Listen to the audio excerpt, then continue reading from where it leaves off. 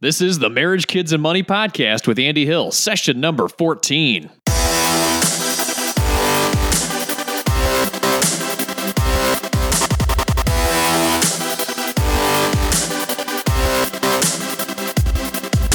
If you want to have your best marriage, an excellent relationship with your kids, and you want to win with money, you are in the right place. Thanks for being here today.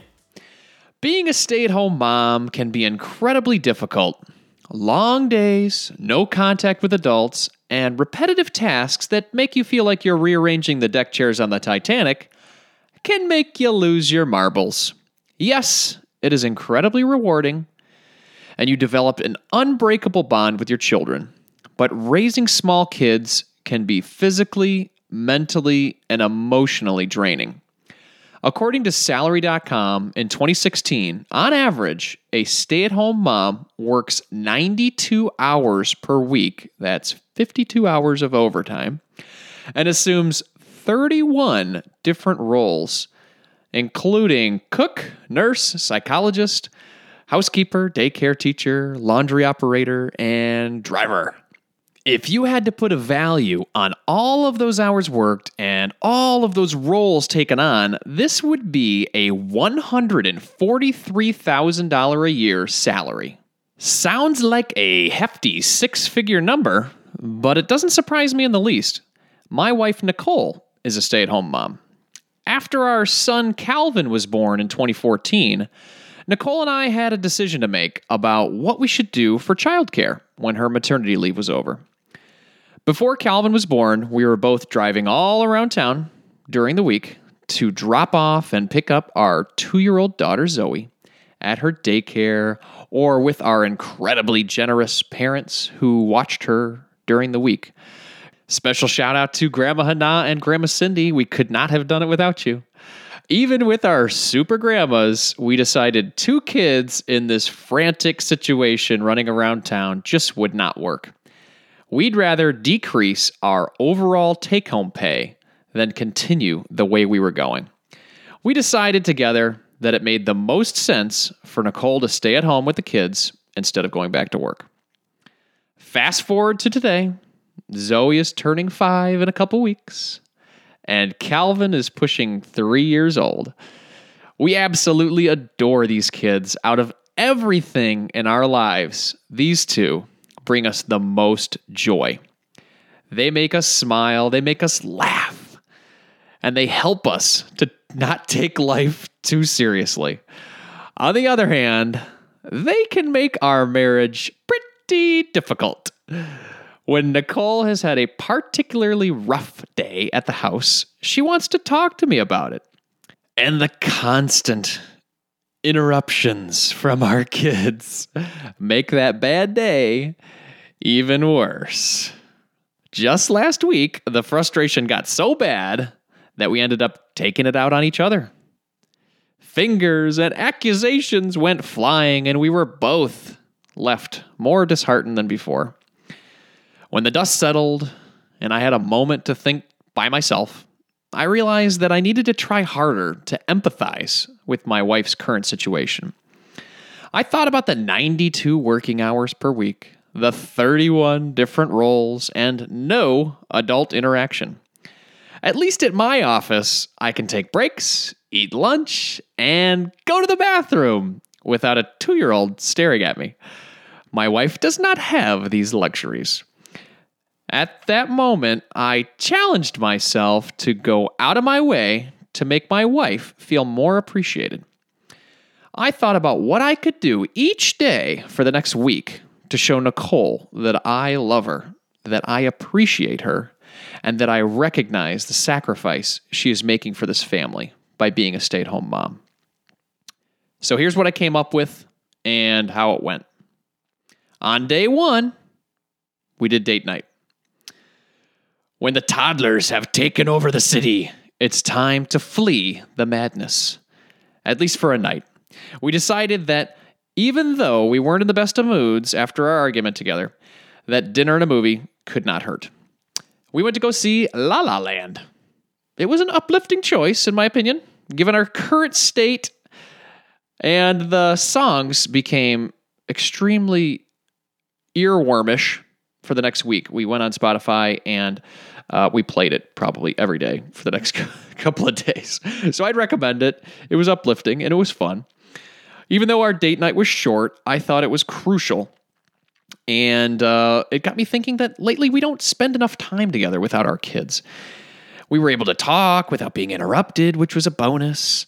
And most importantly, we were able to focus on each other without attending to the every little tiny need that our kids need. So it was a good start for day one. Day two, breakfast in bed. What better way to show your appreciation for someone who works so hard for your family than whipping them up some eggs and bakey and bringing it in bed? It's the ultimate luxury. So that morning, I whipped up those eggs, got some toast, got some bacon, her favorite green juice, and I snuck it into her bedroom while she was still sleeping and set it up next to her bed with a note telling her that I love her. The smell of bacon was surely a great way to wake up. So this simple gesture took me less than 10 minutes. And when she woke up, she came down, she gave me a hug, and it definitely brought a smile to her face. So day three, I took an unexpected to-do off of her list. Like most all stay-at-home moms, Nicole's to-do list is unending. Between the daily activities of making our kids food, changing Calvin's diapers, and driving Zoe back and forth from school, she doesn't have enough hours in the day to do everything that she wants to do. My goal for day three was to take something off of that list for her. I decided I would tackle the destruction my kids left in her car.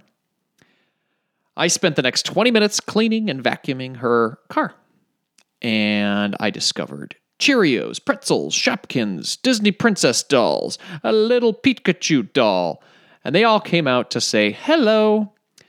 This is the car that carts our kids around town, from grandma's house to the library to school, and everywhere in between. It collects a lot of kid artifacts. It's amazing what a shop vac, 20 minutes of your time, and a wet rag can do.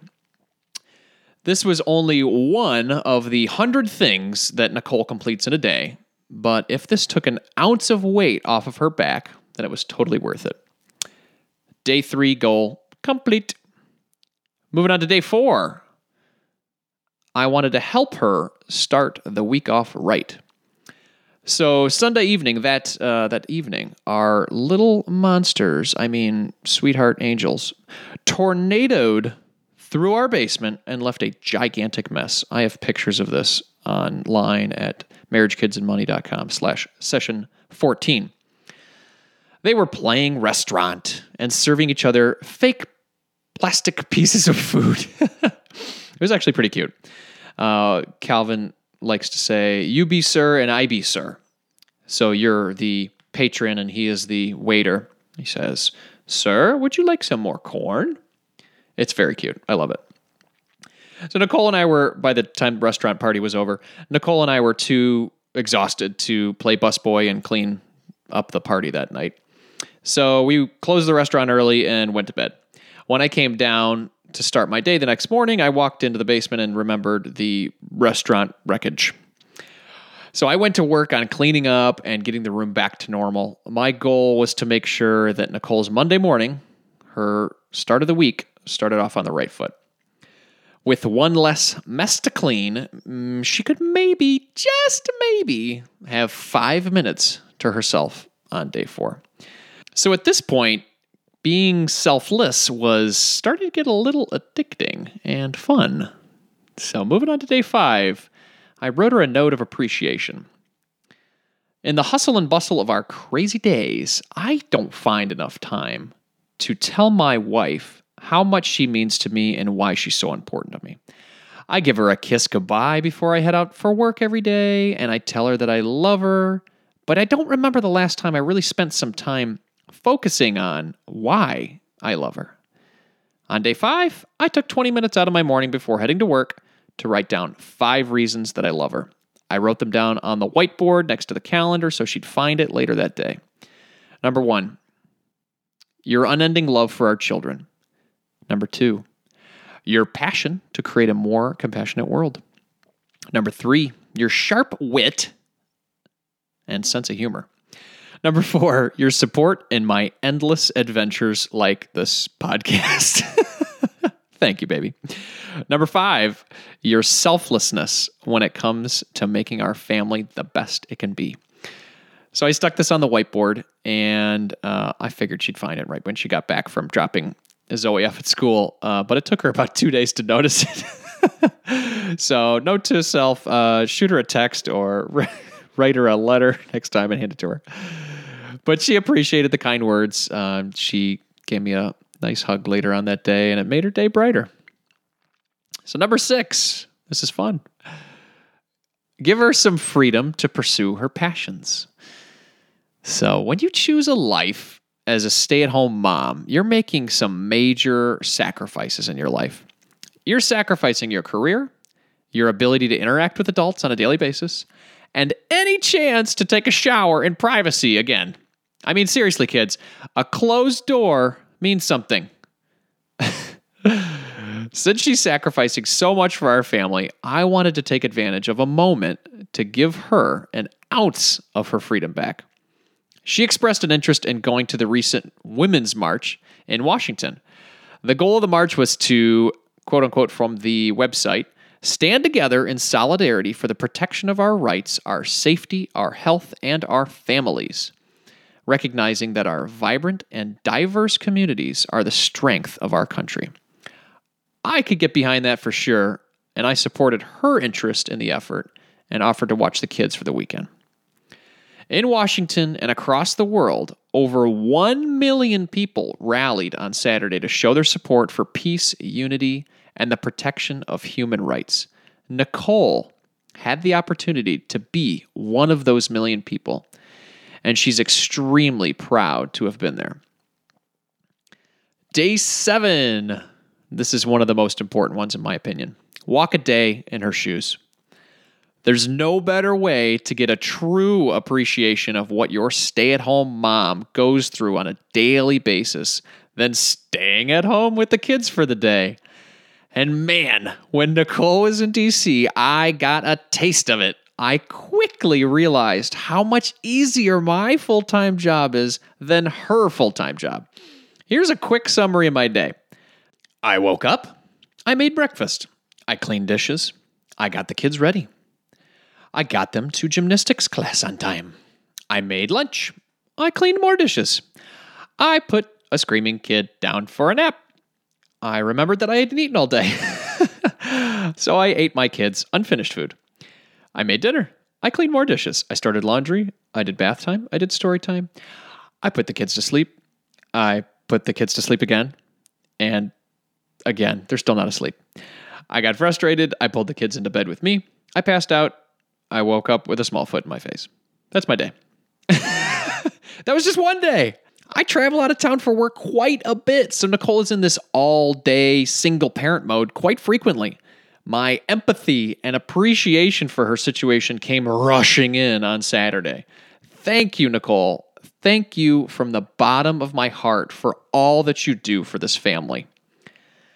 This 7-day challenge was a great exercise for me, and honestly, it wasn't that difficult.